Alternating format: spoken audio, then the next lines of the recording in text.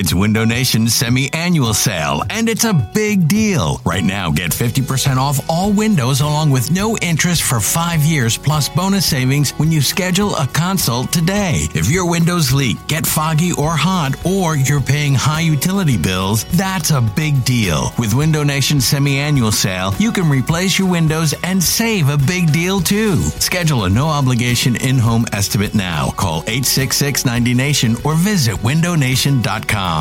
This episode is brought to you by Progressive Insurance. Whether you love true crime or comedy, celebrity interviews or news, you call the shots on what's in your podcast queue. And guess what? Now you can call them on your auto insurance too with the Name Your Price tool from Progressive. It works just the way it sounds. You tell Progressive how much you want to pay for car insurance, and they'll show you coverage options that fit your budget. Get your quote today at Progressive.com to join the over 28 million drivers who trust Progressive. Progressive Casualty Insurance Company and Affiliates. Price and coverage match limited by state law. This is Matt Spiegel, and I can't wait to bring you Season 2 of the PBP, Voices of Baseball. The very best play-by-play voices in the game talk about their craft. It's a job so special that even Joe Buck told us he will probably go back to it. I'm 53, basically 54. I think it's too early to say nevers at this point in my life. I think at some point I'll get the itch again. Incredible guests sharing great stories from your favorite teams coming this year. Find us on the Odyssey app or wherever you find podcasts. This is the Go Birds Podcast.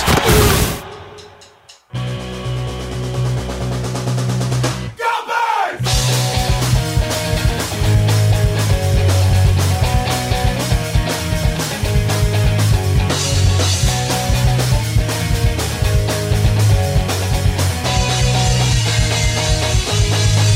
Go Birds! Hey, hello. It is the Go Birds Podcast. James Seltzer, Elliot Shore Parks coming your way, presented by Parks Sportsbook and Casino. And Elliot, it is hard to believe that this week, mere days away, we're going to be watching the Eagles play a football game, Elliot. It's pretty wild, man. Like, I got a email this week with the schedule of the Eagles availability. It was a regular season format, and I was like, what is happening? Like, I can't believe it's really here. I mean, it's so exciting. I'm excited to drive to FedEx Field. That's how you know that, like, I'm excited for the start of the season, because FedEx Field is probably the worst stadium in the whole league. But man, I mean, like, we were talking about doing a preview pod this week. So I think we probably feel more excited about it returning than we do the actual game, which is probably unfortunate. But yeah, I think both. I'm more optimistic. We'll get to that later in the week, ultimately. Today, I want to get into some season predictions. There's also a ton of news to get to quickly. Before we dive in, though, first of all, shout out to the amazing Go Birds listeners. We'll get some reviews later, but they've been awesome. Everyone has been super awesome about sending in reviews and all that. And we also found out that one of our listeners got married this weekend. So shout out to the amazing Aaron. How about that? Pretty neat, huh? Very exciting. Very exciting. I appreciate him listening. Appreciate him tweeting. I mean, he didn't toss us the invite, but I guess in, a socially distanced world, that's understandable. But yeah, I was not expecting maybe for the 1 year anniversary. Considering this is the first time I found out about the wedding and it had already happened, I'm okay with it. I'm okay. Either way, Aaron, happy wedding. That is very cool. And go Birds. All right, let's dive in. We got so much to get to as it was a action-packed Labor Day weekend of news. Let's start with, by far, in my opinion, the biggest news of it all. And we really didn't know how it was going to play out. We flip-flopped. We've gone back and forth. But apparently, Jason Peters, Elliot, he's a left tackle again. Thank the Lord, Elliot. Back where he belongs. Maybe not in the smoothest of ways, though. So I know that we've talked about this on a few pods, and we've been on different sides of this. You now hate Jason Peters after a lifelong Eagles fan of him being the bodyguard, right? I was on the side of, like, go get that money. I respect it. This whole thing, though, like, nobody comes out of this looking good. Nobody. Like, this, what has happened today? Now, ultimately, yes, the team is better for having Jason Peters at left tackle. I think he's a better left tackle than Cordy Glenn. I think he's a better left tackle than Andre Dillard. But this whole way it played out is embarrassing. Like, it's embarrassing for Jason Peters. It's embarrassing for the team. So Doug comes out on Monday, beginning of his availability, and he says, oh, by the way, Jason Peters is going to be my starting left tackle. He informed me this morning that would be the case. And he talked about Doug, Jason walking into the office and telling him. And, I've been thinking about it all day. But for those that don't know, this is kind of a Go Birds After Dark. We're recording at night. We don't normally do that. So I've had all day to kind of stew about this. And the best way I can describe it is I can't describe it as well as their own words. So I pulled 2 quotes, and I want you to just see how embarrassing this is. So the first quote last week, he's asked, kind of, why aren't you moving Jason Peters from right guard to left tackle? And Doug Peterson goes, he's worked well with Lane when Lane has been out there. He's working great with Jason Kelce. Kelce has a comfort level there with him. The thing is, if we end up moving too many spots, especially this late into camp, it can disrupt some timing up front. Those guys need to be in sync. 1 week later, I was just thrilled to death when he shared that. So look, I understand, and I'm not naive to the fact that head coaches, GMs, players, they're not honest to the media. That doesn't mean they're liars. It just means it doesn't behoove them to be honest, right? But to do this whole show of saying, essentially insulting, the fans and everyone following the team, trying to convince us that you honestly believed Peters was a better right guard than left tackle. And then Peters comes in, at least this is how they're selling it. Peters comes in and says, yeah, you know what? I'll play left tackle. And then they do this whole thing about how much he loves the team and what a team first guy he is. I'm sorry. I'm not buying it. I don't like how this happened. I think it's a bad look for Jason. I think it's a bad look for the team. I do believe Jason should have tried to get his money. He's not going to get that. Nobody wins out of this, except maybe Carson Wentz because he's a better left tackle. But this whole thing is just ridiculous to me. Yeah, look, it's asinine. I said it in the moment. It was asinine. And again, for it to end this way where the whole thing could have just been avoided if we had just come to this conclusion from the beginning. The one that we all thought that they would get to or had to get to, especially because it was just so ridiculous. The whole thing was so ridiculous. And look, ultimately, at the end of the day, they are a better team now with Jason Peters left tackle and likely Pryor at guard than they were trying to figure out someone who's never played left tackle before in their entire life playing left tackle. Yeah, it's a better situation, but it's so ridiculous. And look, it makes Doug Peterson look like a fool. I mean, it does. That answer from last week talking about not wanting to move guys around, and that's why they're keeping Jason at right guard, and he's working well at right guard, and all that utter BS is embarrassing, Elliot. You're right. You look at it and you say that is an embarrassing situation for this team. But again, brass tacks, Jason Peters at left tackle is better than Jason Peters at right guard in this situation. No, so the other thing I was thinking about today was when Andre Dillard went down, and I'm sure we recorded a pod between when Dillard went down and when Peters' kind of request came out. I said, and I still feel it, and what you just said, they're better at left tackle. I agree. They are better at left tackle now. But I would be lying to myself if the way this played out over the last week didn't make me sour just a little bit on how this is going to work out. First of all, you've essentially wasted 4 or 5 practices of Peters at right guard when he's just going to end up being the left tackle anyway. You wasted when Pryor could have been getting those reps is the point. Right. Pryor could have been getting, yes, but also and Herbig or anybody. Or Peters getting it at left tackle. I matter, but I'm less worried about them Pryor and those guys getting reps at guard because at least Jason Peters has played a lot of left tackle in the NFL. Yes, I mean, I agree. I'm not minimizing it. I prefer they all get the reps. I'm just saying. Right. Yeah. Well, so I think overall the line is better, but I don't know. We're going to get into the season preview position by position on this pod, and I still maintain that offensive line, far and away the position I'm most worried about. I would still sign Cordy Glenn just because I think that they do need veteran backup help at tackle. Again, Lane Johnson, it looks like he's going to play in week 1. We'll get kind of a better understanding of that on Wednesday when they practice. But it looks like Lane will be out there. Jason Peters will be the tackle. So you are going to have essentially, well, I guess actually Brooks is out, so never mind. But you'll have 4 of the 5 guys from last year. And the offensive line was not bad last year. So that is something to, maybe be a little bit more optimistic about. But the whole way this went about it just kind of puts a bad taste in my mouth for how things are going to go this year with the offensive line. Yeah, look, I get it. I kind of have the opposite spin. I mean, it definitely, as everybody who listens to this podcast knows, put a bad taste in my mouth with regards to Jason Yes, Peters. you've had the bad taste. And in your I mouth don't over see this as some magnanimous move. It was a situation where Jason probably would prefer to play left tackle than play a position he's never played before. Whatever the money difference is, like, he'd probably rather play his position. And ultimately, he decided to just be a nuisance and then finally decide, all right, fine, I'll go to the position I should play.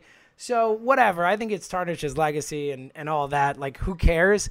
Ultimately, I actually really have a much more rosy spin on it. I feel much better about the offensive line with Jason Peters playing left tackle. I do. Like, I think Matt Pryor, from what we've seen of him, can get by playing right guard. Lane, obviously, look, we want Lane healthy, but all we know is that he's going to start, right? It seems, we don't know for sure, but it seems like he's going to be ready to go to start the season. And all I could do is, while I wish they had those reps, I think there are going to be a lot of teams that don't have a lot of reps with their all their starting lineups. Like, I think that's just something we're going to see and have to be part of this season. I think they're going to have to play their way into it. I'm actually like, I've been down on the team recently, and this is our season preview kind of thing. And we'll look at like the week 1 game later in the week specifically and all that. But I'm actually feeling more optimistic today about the Eagles than I was last time we did the pod, because I think they're better with Peters at left tackle. Though I do agree they should absolutely sign Gordy Glenn. They have just shown how little depth they have on the outside of the offensive line. Let me ask you, do you think the Gordy Glenn, bringing him in for a workout, do you think that was just kind of posturing to get Peters to do this? Like, for Peters to be like, oh shit, I might actually be stuck at right guard for the whole season? Or do you think that that was separate? Like, do you think that was the reason they brought Gordy Glenn in, to kind of give Peters that? Look, I think it probably had served multiple purposes. Like, let's take a look at Gordy Glenn and see what kind of shape he's in. Why not? He's someone who probably wouldn't cost much money at this point. Obviously, he's been on the street.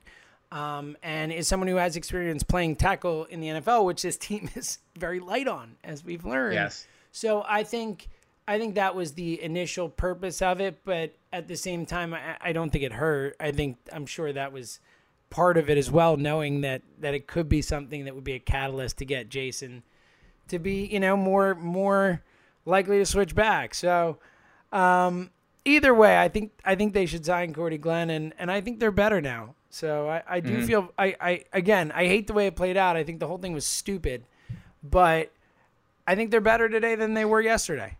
Well, let's get like a James hate meter update. So let's say before all this started, like 10 is your favorite Eagle of all time. 1 is like, I don't know who your least favorite Eagle of all time is, but Nelson Aguilar. 1 is Nelson Aguilar. Well, he wanted me to a Super Bowl, so it's not like but I know what you mean, like Jason Babin or something. But okay, Jason Babin is 1, and Nick Foles is 10. All right. Okay. Where was Jason Peters prior to all this going down? Where was he during it, and where does he end up? He was probably like a 7. Never my favorite, but definitely appreciate what he did for this team, and 7-8 range. And appreciate how great he was in getting to watch a Hall of Famer for that long and all that. During this, he was probably like a 1. I was so mad. He'll probably end up like a 3 or something like that. 4 maybe. So nice. a serious hit. A serious the legacy is taking a hit in my eyes, for sure. That's sad for Jason, because when you're happy like a player, I guarantee you Jason is losing sleep over it. He's like, I absolutely. Seltzer knocked me down. No. How am I supposed to go on? That's probably not his reaction, I guess. At least he's going to be at left tackle now. And Carson said today, he feels better about that. He's kind of, protected Carson's blind side his whole career, right? I mean, it's basically who he's always had out there. So Carson said he feels better about it. Carson feels better going to week 1. I think the Eagles are better for it. So I guess we can finally turn the page from this. Thank goodness. Yeah, this saga. Thank goodness. All right. Some more news quickly before we start to look ahead to the actual season. Quickly, Josh McCown, he's like the remote emergency quarterback for $12,000 a week. It's a good gig.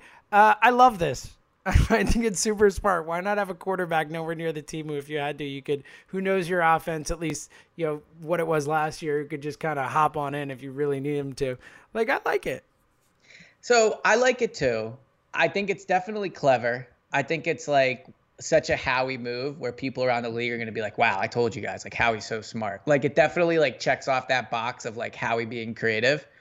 I would say like, I don't know. It's something about the fact that in the first year, the Eagles can add like veteran players to the practice squad, like guys that, aren't developmental players, like legit guys that could help them. The only veteran they signed is a 41-year-old quarterback that's going to live in Texas. Like there's something about like I get the benefit of it, but are you really utilizing the practice squad in the right way? Like couldn't Josh McCown have just been like an advisor, or couldn't Josh McCown have just remained a free agent? Like, I wonder if maybe this was to prevent Josh from doing something else. Like maybe he was going to take a TV job or who knows, but I don't really get the benefit of like claiming Josh McCown right now, as opposed to like, if your whole team gets if there's like a COVID outbreak in the quarterback room, like what's Josh going to be doing? Can't you just call him at that point? And well, offer him maybe that's 200,000? it. Maybe it's fear of another team getting a COVID outbreak and wanting to go quarterback for another team, right? I mean, like it could be something like that. Look, either way, I get your point, and it does seem I'm like more a little like devil's advocate, to be honest. Like I do like the signing. Like it's I think hard it makes... to hate it, right? I mean, especially if he's going to help out coaching, and we know that he had a good relationship with Wentz. Like, what's the downside as far as I'm concerned? I mean, if it comes to Josh McCown flying from Texas, because we're in bad shape anyway. Things are not going the game. I mean, I can't imagine a world where there's an outbreak that's so bad that McCown has to play, but not bad enough that the Eagles are going to play the game. So things are not in good shape if Josh McCown is an important part of the season. All right, found that out in the playoffs last year. Yeah. So. Hey. Rim shot. All right. Quickly, one last thing before we start the previous season, because it is kind of a lingering issue heading into the season, and we haven't really talked about it. Certainly since the news of, them having talks and then the talks breaking off and all that stuff. But the Zach Ertz contract situation, where are you at with it, and what do you know? So it was reported by NFL Network that talks have broken down. Not that Ian Rappaport needs like separate confirmation, but I did confirm that as well. Like things are not good. Look at you looking out for Ian. I think he appreciates it. I'm sure he does. I'm sure he's checking my Twitter to find out. But look, I don't think things are good between Zach and the Eagles right now. It's just my opinion, just reading the tea leaves. And I completely understand why. Like, I don't want to use the term like franchise tight end deal, because obviously like you really only have like a franchise quarterback and like maybe a franchise tackle. But Zach has seen both the Kansas City Chiefs and the San Francisco 49ers commit to their tight ends this year, right? Like big time, like, look, the tight end position is changing. Look how much you're getting paid. Like big time commitments to them. Zach is younger than Travis Kelce. He is older than Kittle. I don't think anybody, including Zach, thinks he's going to get Kittle money. But if I'm Zach, I'm sitting there going, why are these guys getting paid and I'm not? Like, why? And I think that ultimately, like, if the Eagles don't pay Zach, I think this is the last season he is with the team, in my opinion. I think if he doesn't get a deal next offseason, he will not be back. I think he will be on another team. I think the Eagles will trade him to a team willing to pay him. I think it's a mistake. Like, I understand, like the COVID thing does factor into any financial decision the team makes. Howie said that, in his post-cut press conference. Like the COVID implication is real, and that nobody can control that.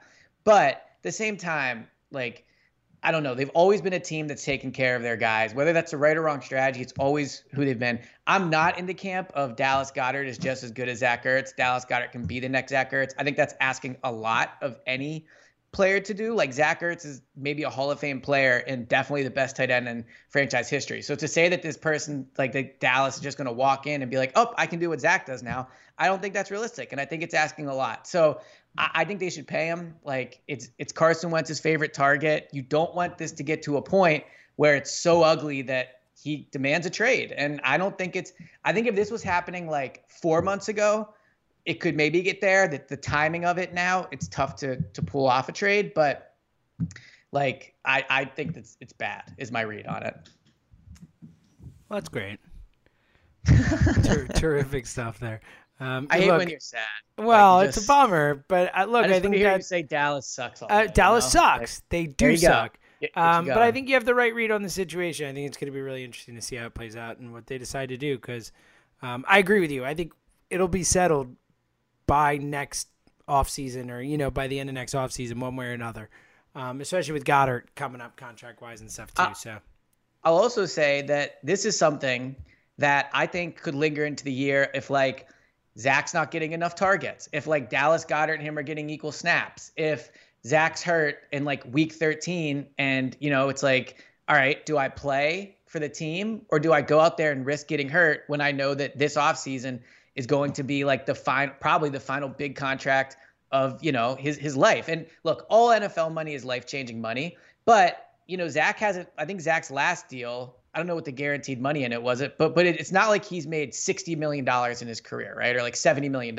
And yes, we're talking absurd amounts of money, but I'm like, this next contract is like what gets him to like stupid money for the rest of his life. So I wouldn't blame him if, Dallas is getting more touches. I'd be like, well, why? Like, what's going on here, right? Or if his like leg is sore and, he's like, am I going to play this week? And he's like, I'm not going to risk it because what if I tear something? So I think that's the risk of doing this. And I would also add that if you look at Zach Ertz's career, probably already a borderline Hall of Famer. He's set team records. He won a Super Bowl. Like, he's accomplished almost everything you could kind of realistically hope to accomplish as a player. This big contract is the next thing. And I think rightfully so, as it would be for all of us, his focus should be on that. And I think that's what you're starting to see with these reports and with things breaking down. All right, let's get to our season preview. We got a lot to get through. And hopefully the Eagles can navigate that and figure a way out of it. It does not sound like it's going to end well. All right. We're going to get to the schedule and kind of a macro look at it and kind of how it could play out, so to speak, and of course our official predictions and all that. But I want to go through and just quickly do like a good, bad type of thing. Like we'll ask about a few things, the receivers, you'll see. And we will give, are you feeling good or bad? And there's no equivocating here. There's not a in-between, a medium. No down the middle. We have to choose. Okay, let's start. I know where I'm going with this one. I think it'll be more interesting to see where you're going on this one. But let's start off with the hammer himself. I will just start and say I am feeling good, very good, amazing about Carson Wentz heading into the season. Elliot, how are you feeling about Carson Wentz? Well, before I give my answer, let me ask you, why are you feeling so good about Carson? I mean, look, how many times have we talked about it this offseason? He has had a full offseason to be healthy, to worry about football, to worry about being in shape, to worry about the game and not worry about rehabbing from some injury, a back, an ACL, this and that. And I think that, look, even though they didn't do as much at the weapons type of spots as we would have liked, like they still have improved just with Deshaun Jackson. Theoretically, if he could stay healthy on the field, that's an improvement. Jalen Reagor, when he comes back, theoretically, if he looks as good as he did in camp, is an improvement. You've talked about the receivers. We'll get to them specifically. But, and look, we saw the end of last season, Carson really start to kind of figure it out and put it together and see what works. And I don't know why you wouldn't feel positive about him. So I agree with everything you just said, and I feel good about him as well. So there you go. Let's you answer shut that. Shut the pod down. We don't even need to. We're done. That's our season preview. Cut it off. Elliot feels good about Carson Wentz. Boom. We did it. That's the title. Go That's the Eagles. title of the pod. Go right Birds. There. Yeah. I think everything you said is correct. I think Carson had a very good training camp. Yes, I do think, once again, like the flaw of his game is his from the pocket accuracy, and I think you saw that at times during camp. I think like there weren't a ton of special moments from Carson in camp. Like I think he was very good to like find, kind of, though. Like he really didn't like stand out, but like he definitely, I know I'm contradicting myself. I'm trying to explain this in the right way. Like he was very good, but at the same time, there weren't any plays where I was like, oh wow, like what a play. So, but regardless, going into the season, he's healthy. He's had, as much of a full offseason as you can have, I guess, considering everything that's going on. I do think that the drafting of Jalen Hurts kind of like tarnished a little bit the end of Carson's year, at least from a national perspective and a local perspective, kind of mitigated it and made people be like, oh, maybe they're not as committed to Carson. But he did have an amazing end of the year.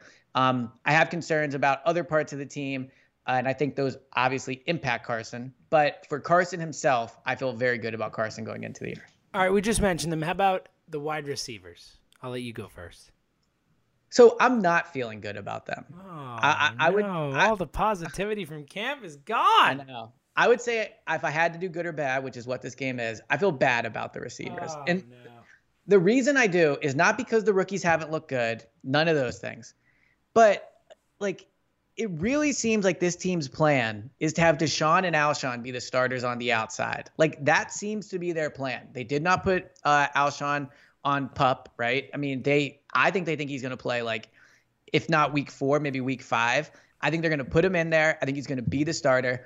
And I don't like the idea of Deshaun and Alshon as the starting receivers. I don't. I would rather see John Hightower, Jalen Reagor, like Deontay Burnett, those who I want to see play with Carson. I think we saw what we saw at the end of last year. This team is better when they just have kind of role players instead of, these veterans. And look, Deshaun is explosive. He really does threaten opposing defenses. That is very real. But I don't like what they're doing with Alshon. The fact that Reagor is hurt already, I don't think it means he's going to be like injury prone, but it is a buzzkill on what he's going to be able to accomplish.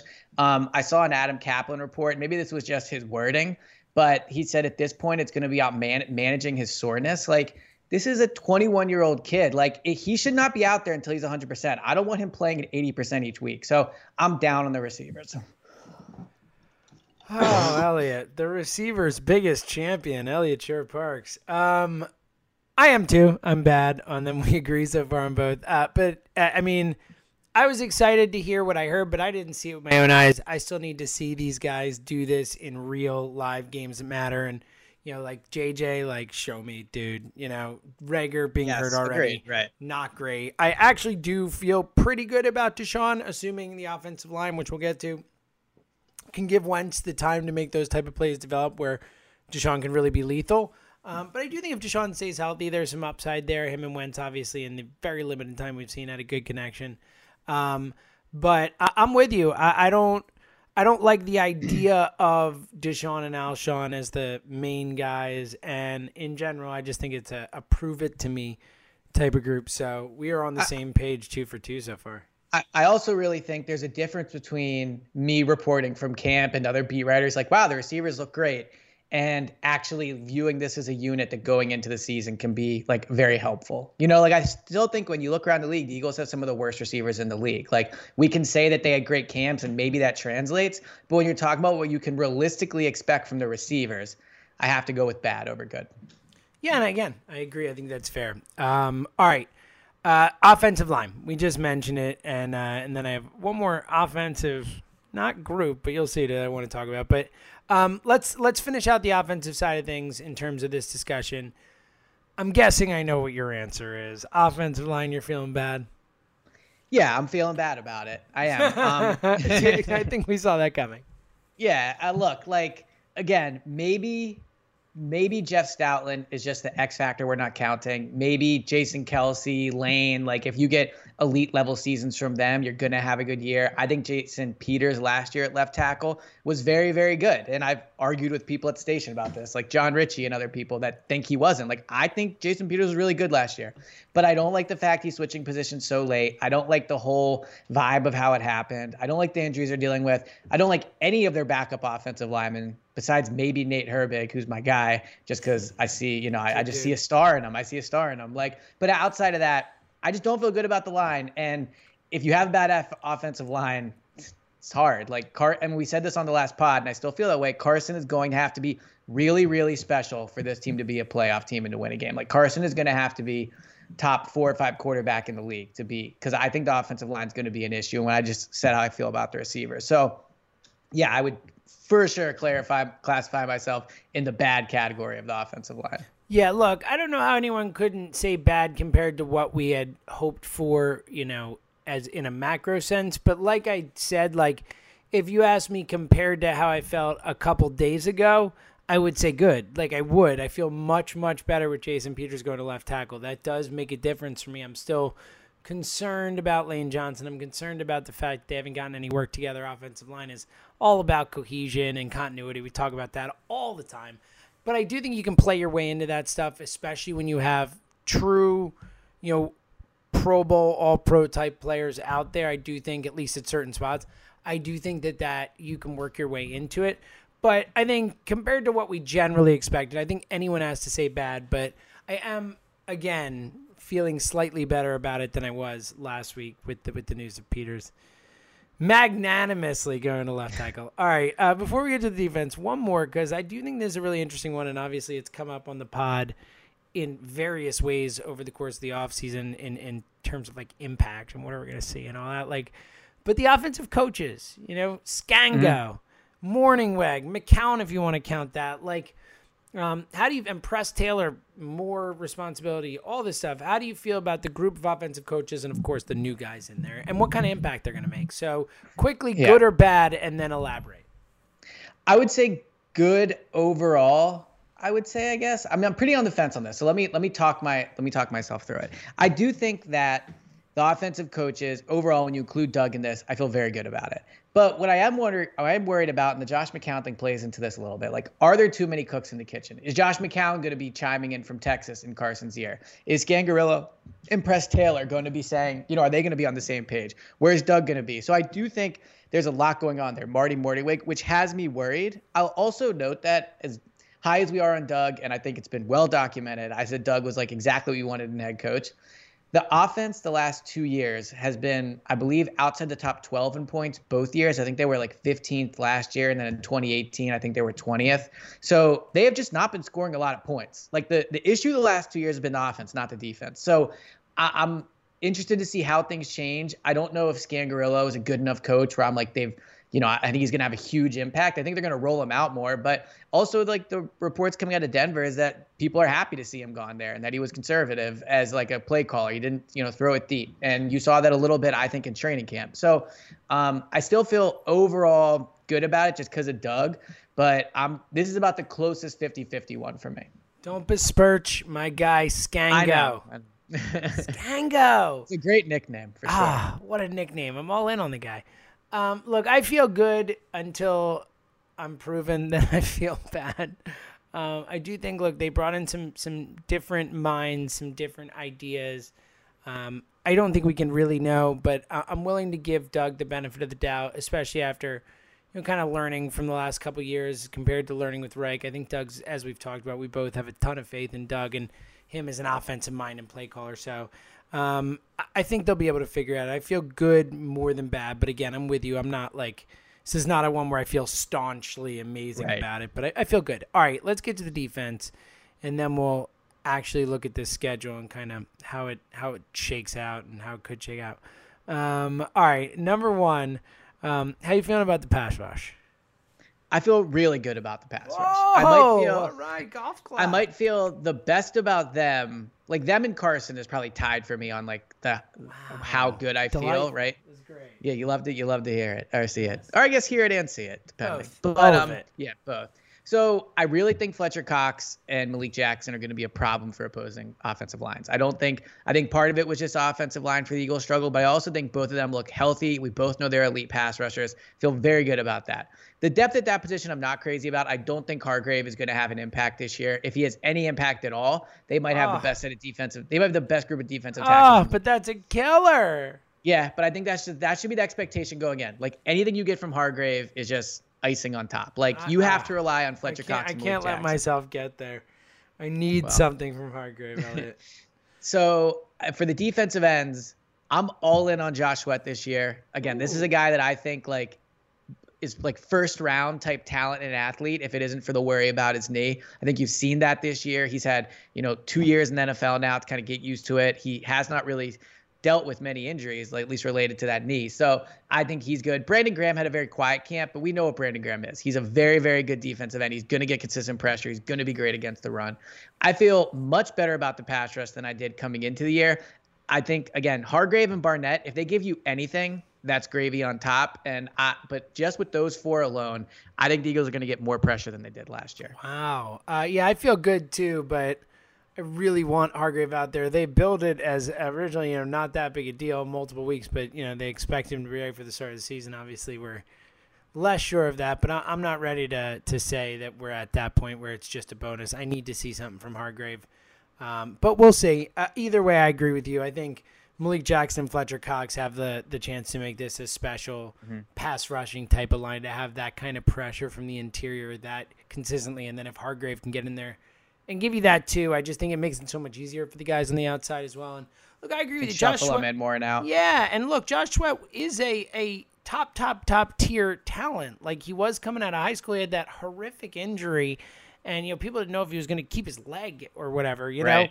But I'm with you. I think he's looked. Obviously it's hard to really know in training camp and stuff, but it wouldn't be shocking if Josh Sweat took a step. There is that at least talent in there. All right, cornerbacks. How do you feel about the cornerbacks? I think going in, we can all say we feel good about Darius Slay until we see it, until we're proven wrong in real NFL football games. But a lot of maneuvering with the quarterbacks lately, Elliot, and a lot of question marks. So I've been holding this take in all of training camp. Like, I've been afraid to drop it. I'm ready to drop it. Oh. I'm worried about Darius Slay. Like, I just am. I thought that he didn't look that great in training camp. You look like a fool right there. I'm like, we're all good with Slay. Yeah, that's my concern. Like, and I should say that I feel the best about him of all the corners. I mean, I guess you could say Nickel Roby-Coleman I probably feel the best about. But so I'm not saying that he's going to be like a ginormous bust. But like, the second cornerback spot to me is an issue. Like, Avonte Maddox had a really bad camp. He looked like Ronald Darby out there, in my opinion. Like, he was right there, good coverage, and then he just got out jumped, or the receiver made a great catch. Like, I did not see much out of Avonte Maddox. So I'm concerned about the second cornerback spot. Darius Slay, to me, is, he has to be really, really special. It's kind of like the Carson of the defense, I guess, in a way, although his responsibility is not as much. But this idea that their cornerbacks are way better, I'm not as sold on that as I used to be after seeing them for a full month. I think Avonte's an issue. I think Nicole Roby-Coleman will be fine. But Darius Slay, I didn't see it in training camp. And maybe it's hard to see it in training camp. I get all those things.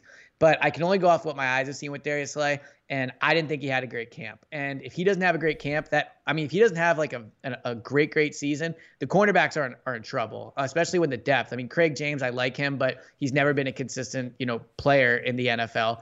The backup cornerback depth on the outside is abysmal. I mean, they have Slay, Maddox, and then Craig James. That's it. Those are the only three corners on the roster that have played outside. You could maybe pull Trevor Williams from the practice squad, but I think cutting Rasul Douglas was a big mistake. LeBlanc has never played on the outside. Maybe you could try him there, but I don't see what role LeBlanc plays if Nickel Roby-Coleman's getting all the snaps at nickel. So, again, between good or bad, I feel bad about the corners. I feel good, and I think that's the position where it's hardest to really stop anything in the type of practices they were having down in training camp, or at least show. It's always going to favor the receivers, always going to favor the offense in those types of situations. I think Darius Slay has proven at the NFL level what he could do. I expect that until I don't see it in NFL games. Same thing with Roby-Coleman. He's a legit good slot corner. I think with those two guys alone, they're already way better than they were last year. I still like Avonte Maddox. Obviously, he needs to prove it. And I like Cravon regardless of kind of where they put him and how they use him. Obviously, we don't know that he can do it on the outside, obviously, but I like him as a player. So I actually feel good. I feel good about the cornerbacks. Okay. I understand where you're coming from, but for me, I feel good. And again, maybe it's that I haven't seen them get burned a bunch there. But I feel good. Look, I wish they had kept Rasul. I think we're both on the same page with that one. All right, two more before we get to the schedule. And one of them is macro. How you feeling about the Eagles schedule? Okay. So I think the schedule is tough. I think that, look, there's a lot of really good defensive lines early on, and we're going to get to Washington more in depth, but I think that's a tougher matchup because of defensive line. The Rams, obviously, very good defensive line. Niners, good defensive line. The Steelers have a good pass rush. The Ravens do. So, the first 6 weeks of the season, I think, are much more difficult than I initially thought. And the back end is also extremely brutal. I mean, Seahawks, Packers, Saints, Cardinals, Cowboys, 5 of your last 6 opponents are competing for playoff spots, right? Or actually 6 of the last 7. And then if you want to include the Browns in that, I think the Browns are going to be a bit of a bust, but they're still at least a team heading into the season you expect to be competing for a playoff spot. I think the schedule is just more difficult than initially expected. And again, I think Week 16 at Dallas is huge. Just like last year, I felt pretty even about the Eagles and the Cowboys heading into the year. But the Eagles getting that Week 16 game at home, I predicted them to win the division. I don't feel as equal between the two teams this year, but I think Week 16 being in Dallas is a big deal for Dallas. It makes it a much more winnable game if things are close. It makes it a tougher win for the Eagles, later in the year. So overall, I think the schedule, I feel bad about it. I think it's a detriment to their chances of making playoffs more than it's, you can point and say they have an easy schedule. Yeah, I agree. I think it's a tough schedule. Ultimately, I think that the whole schedule thing, and we'll go through just quickly game by game in a sec, to look at where some of the pitfalls could be and how it could shake out and all that. But I think that it's not a fool's errand to look at the schedule prior to the season, but it is really hard to know. So many teams deal with so many injuries. There are so many teams that aren't playoff contenders that turn into them. I mean, we talk about it with the Eagles from 2016 to 2017. If you saw the Eagles on your schedule in 2017, you're like, oh, they weren't very good. Right. They won 4 down the stretch just to not be one of the worst teams in football. Or the Niners, 4-12 last year, and this season, no biggie. And then it's like they're a juggernaut. So I do think that it can, it's how the schedule looks heading into the season, even though a week before the season is not what it's going to look like a month or even 2, especially into the season. But having said that, look, I agree with you. I just think it's a tough schedule. I think it's a tough schedule when you look at it now. If things shake out the way we expect them to, if the Niners are as good as we expect, if the Ravens are as good as we expect, if Seattle's as good as we expect, Green Bay, New Orleans, like they've got a lot of tough games, and the one saving grace is that their division is not that tough, that they have a chance to win any of those 6 games in the division for all intents and purposes. But yeah, I'm with you. The schedule's tough. All right, quickly. All right. Okay. Well, just really, really quick. So this is, tell me good take, bad take. Even though there's no fans this year, I think the Eagles still have tough road games. Like Dallas in the dome late, Arizona cross country, Packers, late in the year, could be cold. At Cleveland, late in the year, could be cold. Like, do you think I'm overthinking that San Francisco cross country trip early on? Look, sure. I think travel matters more than anything. So no, okay. I think travel matters and all that stuff more than the fans in the stadium, even potentially for these guys. But I also don't think it matters that much. But I agree with you. I don't think it's a crazy thing to say. All right, last one, and then we'll look at the schedule game by game. How you feeling about the Cowboys? Because I'll tell you how I feel about them. Dallas sucks, Elliot. There you go. That's how I feel about the Cowboys. So, did you see Peter King pick the Cowboys to be the top seed in the NFC and for the Eagles to not make the playoffs? Bring it, Pedro. Bring it. Yeah, it's exactly what you want to hear. I know. Look, I think, I've said it before, I'll say it again. I think the upgrade from Jason Garrett to Mike McCarthy is one of the biggest upgrades in the league at any position, player, coach, GM, any. I think you go from, at the very least, McCarthy is a competent head coach. He is definitely not a bad head coach. Anyone that says he's a bad head coach is wrong. They're just wrong. Like, McCarthy's won a Super Bowl. He is a good head coach. I think that having him around Dak helps Dak. I love their weapons, like CD, Amari Cooper, Ezekiel Elliott. Like, they have an elite set of weapons. I think their defense is good enough. Like, I think they have enough pieces there. So I think going into the season, I feel good about the Cowboys. Yeah, I don't. I hate the Cowboys. Dallas sucks. There you go. Dallas sucks. That's it. And I'm not. So, which team do you think's better? Cowboys. We'll have to wait and see. There we go. To see if you can. When I actually get to my idea. Yeah. Well, I need more time to let that one percolate. All right, let's go game by game quickly. Like, we won't do the. We could say what win-loss is now, and obviously let's skip week 1 though. It's ridiculous in general. But we can say like how it shakes out and like where it's kind of a tough stretch and all that stuff. So let's start with at Washington. We're going to preview this game more in depth later in the week, but that is hopefully a winnable game, or a game they should theoretically win. They are a 6.5 point favorite on the road as of now, I believe, or a 6 point. Check the Park Sportsbook Casino app. You can bet on it. We'll go through all the games on that app later in the week. Week 2, home versus the Rams. What do you think about that one, E? I think that's a really tough matchup. I do think obviously this is where the Aaron Donald thing, their line in general, really comes into play against the Eagles' offensive line. Clearly, that's not a matchup you like. I know Doug does own the Rams. I mean, there's no denying that. We've seen that, and that makes you feel good about it. But I would still put that down as a loss. Yeah, look, I am not sure how it will play out, but I think they win that game at home. The Rams coming across country. I'm not very scared of the Rams, but again, I'm not too scared of the Rams. But it's not an easy game if we're looking at this schedule in terms of hard and easy type games. Like, there are not many easy games on this schedule.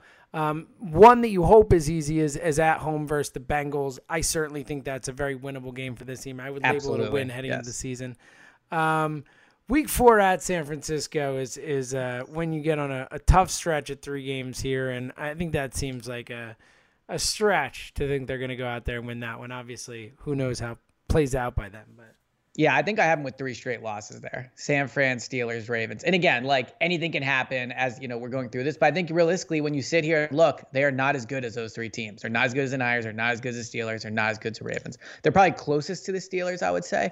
But they're not as good as those teams. So I think they will lose those 3 games. Yeah, I think there's one of those spots where one of those 3 teams probably won't be as good as we expect. But I think it's unlikely that they come out of this with more than 1 win on this 3-game stretch. I think at San Francisco is probably the toughest of the bunch, going across country to face that Niners team that really finds a way to attack weaknesses of teams and the linebacking core, this defense. Like, it just feels like Shanahan's going to find a way to kind of paper cut this team to death. It just feels like it. So that one scares me. And look, Lamar at home, that's obviously a tough one no matter what. But I think they could come out of this stretch with 1 win in those 3, but I don't know which one it would be. My guess would be at Pittsburgh. Like you said, I think that's just the most likely winnable game of the 3. Certainly the worst team of the 3. But again, they're tough games. All right. A little bit slight easier stretch heading into the bye here in the sense that they're home for 2. And the 2 big ones is they start to really get back to the NFCs. No NFCs games from week 1 until week 7. When the Giants come to town, you obviously look, you go into this season assuming you're going to win both games against the Giants, particularly with Joe Judge as their head coach. But we'll see. I think they win this game. I agree. I think they win the next 2. I think they beat the Giants, and I think they beat the Cowboys in their first matchup. At home, I'm pretty sure that's a primetime game. I think they'll win the next 2. So coming off the 3, you get to come home again. I know that the Ravens game is at home, but I think they win 2 and they go into the bye feeling good. So heading into the bye, I have them at 4-4. Yeah, 3 straight home games heading into the bye is pretty wild, and it should give them a chance to really kind of be rested. And if they look, we know how seasons go, and we saw it in 2017 where if you start to get on a roll and you start believing in yourself, things can happen. And not that this is a team built for that, but if they're going to get on a roll, this is where they do it. Here. Exactly. That's kind of what I was going for. This is where they do it. The bye week, I think, comes at a perfect time, like exactly halfway through the season. I think that's perfect. And then you get the Giants again at the Giants. So the Giants 2 times in 4 weeks, essentially, but in terms of games, 3 games. 3 games, yeah. Look, I think they sweep the Giants this year. I think Joe Judge is headed for a 3-13 type year. But 100% agree with you. Yeah, okay. I mean, three wins might be a lot for the Giants. Like, I think they're going to be a disaster. Yeah, I originally said 2, and then I bumped one up just on variance and luck. There you go. So I think the Giants game is a win. Then the next week they go to Cleveland. I think that's a win too. Again, I think it's a bit of a tough spot. I think the Cleveland is going to be a team that, at least thinks they're competing for a playoff spot. I don't think the Browns are going to be like 6-10, but I think the Eagles are better than the Browns, flat out. So I think those are both wins. So they will have gotten 4 straight wins at this point, in my opinion. I think in years too, if you haven't beaten the Cowboys. So that's the role that you needed to get on. Yeah, exactly. And I feel, pretty good about these matchups being at this spot in the season. Like you said, it gives them a chance to get on a roll there. The home games there heading into the bye. All right, then at Cleveland, you hope that you could beat Cleveland. Cleveland. Yeah, Cleveland. That's a win. I just predicted it. You feel like it's a clear win. I'm saying, like, I hope it's a clear win, but Cleveland feels like a classic post-hype team where everyone hypes them up last year, and then this is the year they're actually pretty solid. But I need to see Baker do it, so I would feel the same way. Week 12, is it even possible to predict a win against Seattle? Nope. I mean, anything's possible, but it's not going to happen. Doug's never beat him. We saw him beat him twice last year. So that's definitely a loss. Yeah, on principle, you just have to predict a loss. Who knows where either team is at when that game happens. But week 13 at Green Bay, at Lambeau, like you said, it could be cold. That seems like a tough one. Look, they went to Lambeau and won last year. I don't see why they couldn't do it again, but it certainly is a not an easy spot after home against Seattle, at Green Bay, and then home against New Orleans. They have the two really tough 3-game stretches, and this is the other one of them. Yeah, and again, like, who knows? Like, they always win a game you think they're going to lose and lose a game you think they're going to win. But I think this is another 3-game loss. I don't think they're better than the Seahawks. I don't think they're better than the Packers. I don't think they're better than the Saints. And the Saints own them. I know they haven't been to Philly in a while, but I think all 3 teams they're not as good at. So I think those are losses. Yeah, again, I think by the time we get there, maybe there's one team that isn't as good as you expect or this or that. I think they come out of that stretch with an extra win somewhere potentially.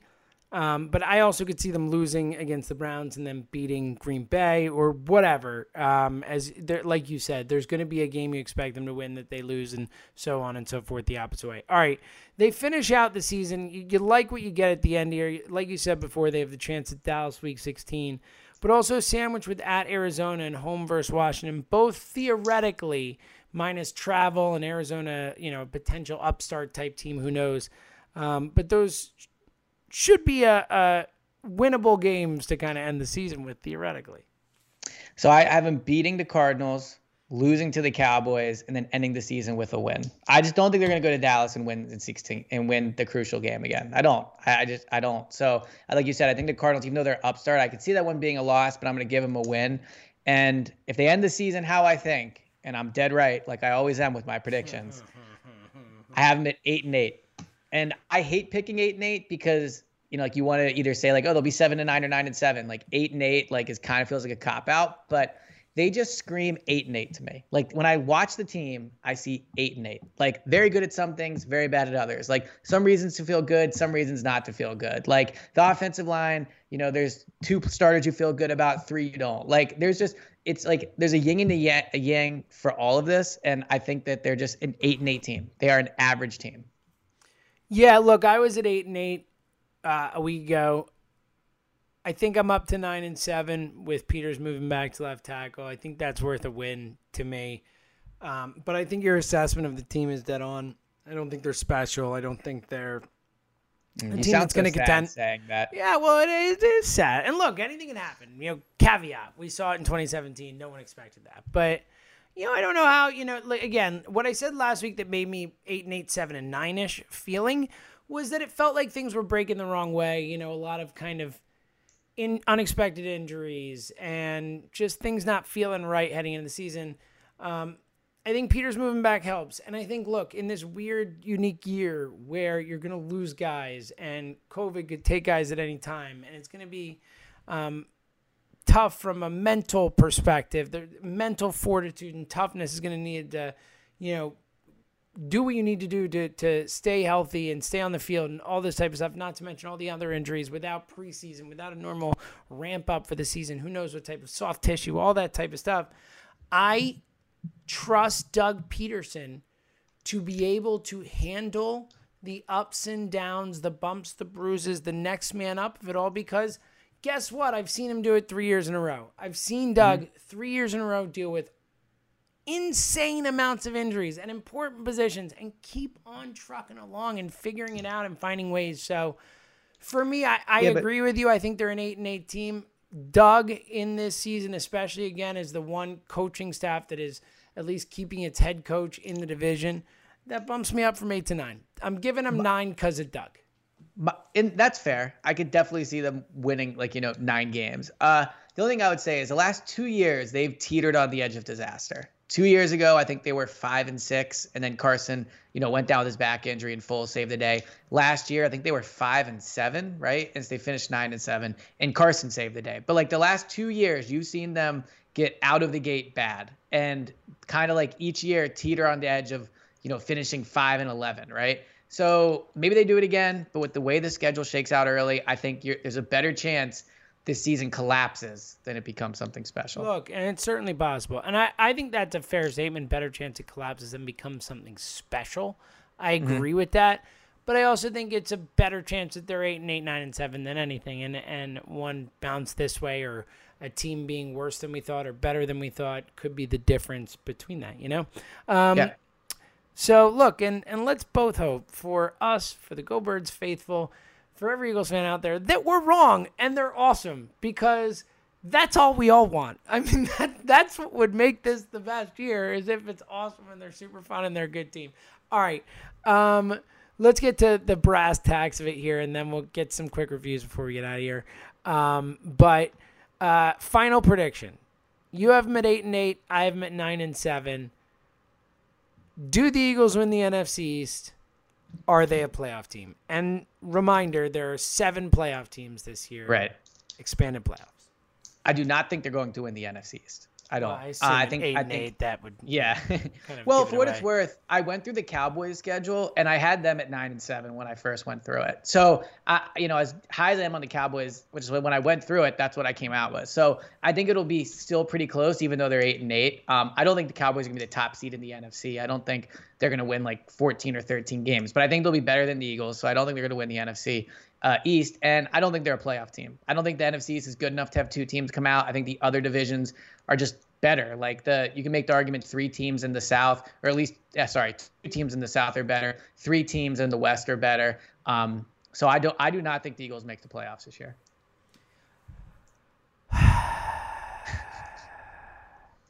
All right. Well, I'll say they make it at 9-7 because we're not both saying now.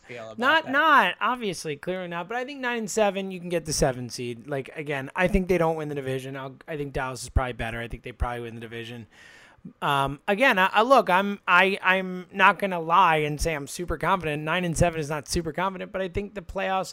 I think you could get the 7 seed at 9-7. So I think they make the playoffs and they lose in the playoffs. I don't feel super confident. And I think I don't want to turn this into a Carson thing, and it's not all about Carson. But it would just be disappointing if Carson's 5th year ended without him like either playing a playoff game or winning a playoff game. Like separate of what you think of Carson as a player, all those things, it would just be disappointing for 5 years of Carson's career for us not to see him win a playoff game or to get realistic playoff snaps. That would, I think we would all agree with that when he was drafted number 2 overall. And I get that, there's gray, it's not black and white. I get all that stuff, but I think you can agree with that, right? Like if this season ends without Carson playing in the playoffs or winning a playoff game, that's got to be a disappointment in his overall career trajectory.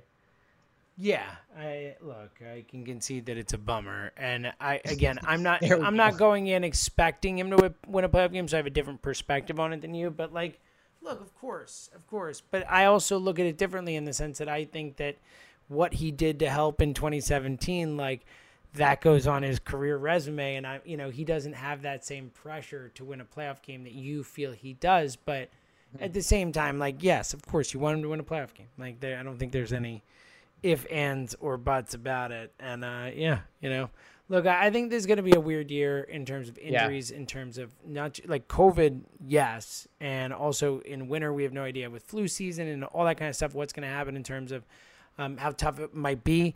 But then just injuries, like we talked about, certainly early in the season, guys who are not ramped up, who are not ready, who have not hit enough. I think it's going to be weird.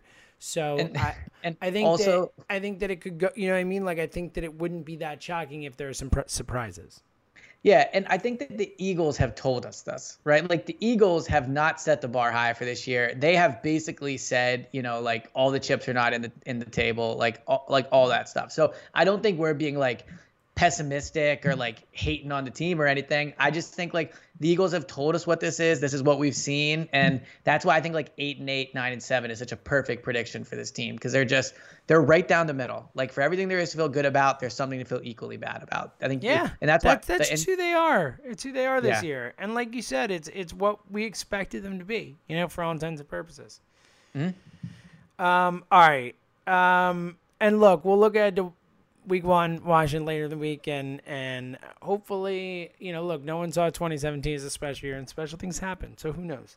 But yeah, I agree with Elliot. It just feels like, for the most part, average team that will have a average-ish type of season. And again, hope we're wrong. All right, we got 18 more reviews since the last time we recorded. Crazy. Which is so awesome.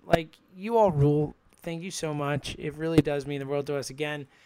The season is starting, so rate and review the pod if you haven't already. If you know someone who likes the Eagles, throw them our way. It helps people find the pod if you rate and review, so we really appreciate it. A couple quick ones I want to get to before we move on. As we do appreciate it. And Julius Benyard thanked us for speaking out on the social justice issues. Julius, thank you for listening. Thank you for having an open ear and letting us do that, giving us the forum to do that, and to not just, not even listen or whatever. It meant a lot to us, and we really appreciated it. Jake Hubbs has a very important point. He says he's confused about the chicken salad sandwich. Well, James, let me ask you, what did I text you prior to that Flyers game on Saturday? You texted me a chicken salad sandwich, and if I'm wondering why the Flyers lost in Game 7, I think the chicken salad sandwich could have played a role. All right, fair enough. It's still my favorite thing. It's interesting that how many people have thought that's crazy, that's my favorite. Like, if someone said a hoagie was the best food for a big game, I don't think anybody would push back on that, right? It's just it's super weird thing to eat for a game. I don't think it is. It's a sandwich or a hoagie. We'll let it slide by. All right. A bunch of letters. Yeah, I put this one specifically on there. Let's see. Ready? I'm going to go as quick as I can. BSKOAVDKDONSKNEYBSNXTNDBEB. What up? Boom. Do you think he just typed random letters in, or do you think that is code for something? I think it's something. Okay. Don, Skaney, stuff. Yeah. Something like that. Okay. Yeah, all right. Stuff. We'll appreciate the 5-star review. He wants to know, has any GM reached out to media members since there were no preseason games? I think GMs are always kind of interacting with media members, right? Well, I'll let you know this. You'll know someone reached out to me if Paxton Lynch gets signed. That's when you'll be like, all right, we know which GM reached out to Elliot. If they signed Paxton Lynch and Jordan Matthews, you'll know something's up. J-Dog Diddle left an awesome, super nice review and suggests more curse words. Elliot, what do you think about that? I'm anti-curse word in general. I have a brother that just moved into Temple and is now moving out of Temple, but when I was in 8th grade when he was born. And so there was a stretch of my life where I would listen to censored music because he was around. And I think censored music is better than non-censored music. I get that's a lame take, but I don't know why. So yeah, I'm anti the curse word. Yeah, look, the way I look at it is we've had a lot of people tell us they listen with their kids or in the car with their family or whatever. And it's sometimes there's a time and a place for it, and sometimes you just have to let it fly. But if it's, worth not screwing up some parent's day, right? As a parent myself, I can get down with that. You know what I mean? All right, a couple more to get to. Slammin' Sammy the Man says that you were talking up Jalen Hurts more than Carson Wentz. Outrageous, though you did. You were pretty positive about Wentz earlier. Well, to me, yeah, I was positive about Wentz earlier. I also think, again, it's preseason, or not preseason, it's training camp. We know what Carson is kind of, and I think I've given good reports. But this is my first time seeing Jalen Hurts, so it was just impressive to see him in person, see how quick he is, to see how kind of big he is while also having speed, and then what he can do as a passer. So. It is what it is. Yeah. We have to be able to talk about Jalen Hurts. They drafted him. I didn't draft Jalen Hurts. Well, I did in my fantasy league, but I did not. I was not the reason the Eagles drafted. All right. Speaking of Jalen, how about the other Jalen, or one of the other Jalens? We're full of Jalens. Adi Dona from Tennessee as well. Shout out. I guess we're huge in Tennessee. That is very cool. Well, that was where you got. We had our. Yeah, that was where we hung out. We did hang out, yes, and Rocky Top, all that good stuff. All right, he says, do you think Jalen Mills can be the long-term answer at safety? Elliot, from what you've seen, I know you've been positive so far, but is this something that could stick long-term? Yeah, so much so I would try to sign Jalen to an extension right now. I think his value at the end of the year is going to be higher than it is now. I think he's going to be a playmaker. And so, yeah, I think he can definitely be the long-term answer at safety. Wow. All right. I hope you are right about that one. All right. Last one. Is this from Eddie Shore Parks? Is this your dad or cousin? No. Who is this? So, first of all, I would bet my life there's no Shore Parks out there that I don't know. There's only 3 Shore Parks in this world. So not yeah. No. But one of my favorite hypotheticals I've seen in a very long time. I'll be interested to see what your take on it would be. Yeah, I don't think I'm going to like it, but go ahead. All right, so would you trade Carson Wentz for Michael Thomas and a first-round pick? No. It's a good offer, though. It is. Thomas It's has intriguing. to get paid. If Michael Thomas were on a rookie deal, maybe you'd consider it more. But no, I can't do that, especially because the Saints pick at the back of the round. But it's an interesting thought. And then you get Jalen Hurts with Michael Thomas. I don't know. I like it. Anyway, thank you to everyone. Glassmania 12 and Tay 8301 and Philly Dude 11. Yeah, Sam Eagle, Super Bowl, Q-Rit, Herbzilla, Jason Nowakowski. Boom, there you go. I nailed it. Thank you very much. Sean 40 from 44, Molly Doe, Brian Saville, and _B. I'm happy you have to read these names and not me. Yeah, well, thank you to everyone. It means a lot. It really does. So keep rating and reviewing the pod. It does mean a lot to us. Elliot, we'll be back later in the week, of course, to preview Washington, Philly, and then we'll do a full breakdown of the whole week one slate later. But any final thoughts before we get out of here? Well, I think we can all agree, is this being a late night pod? Like, staying up late sucks. I stayed up too late on Friday night. I was literally tired until like midday today because of it. I think the appropriate time to look at bedtimes is before 9 o'clock is too early. 9 to 10 is early. 10 to 11 is the appropriate time. Post 11 is late. That would be my breakdown. I am 100% with you. Boom. I have 2 more podcasts to record tonight, so I'm jealous of you. But at least you got the most important one out of the way first. I got to do what I got to do. I prioritize, Elliot. You know how it is. All right. This is fun, man. We'll be back looking at week one. A lot of people nervous about week one. We'll dive into that Washington game and how big a issue the defensive line is going to be. That Chase Young versus Jason Peters matchup could be fascinating. We'll dive into it all and look at week one, all that later in the week. So thank you again to everyone who rated, reviewed the podcast. Congratulations to the amazing Aaron, who's married now. Again, keep rating and review the pod. We appreciate it. Thank you to Long Friend, Time Friend for our song. For Elliot, I'm James. We'll talk to you guys later.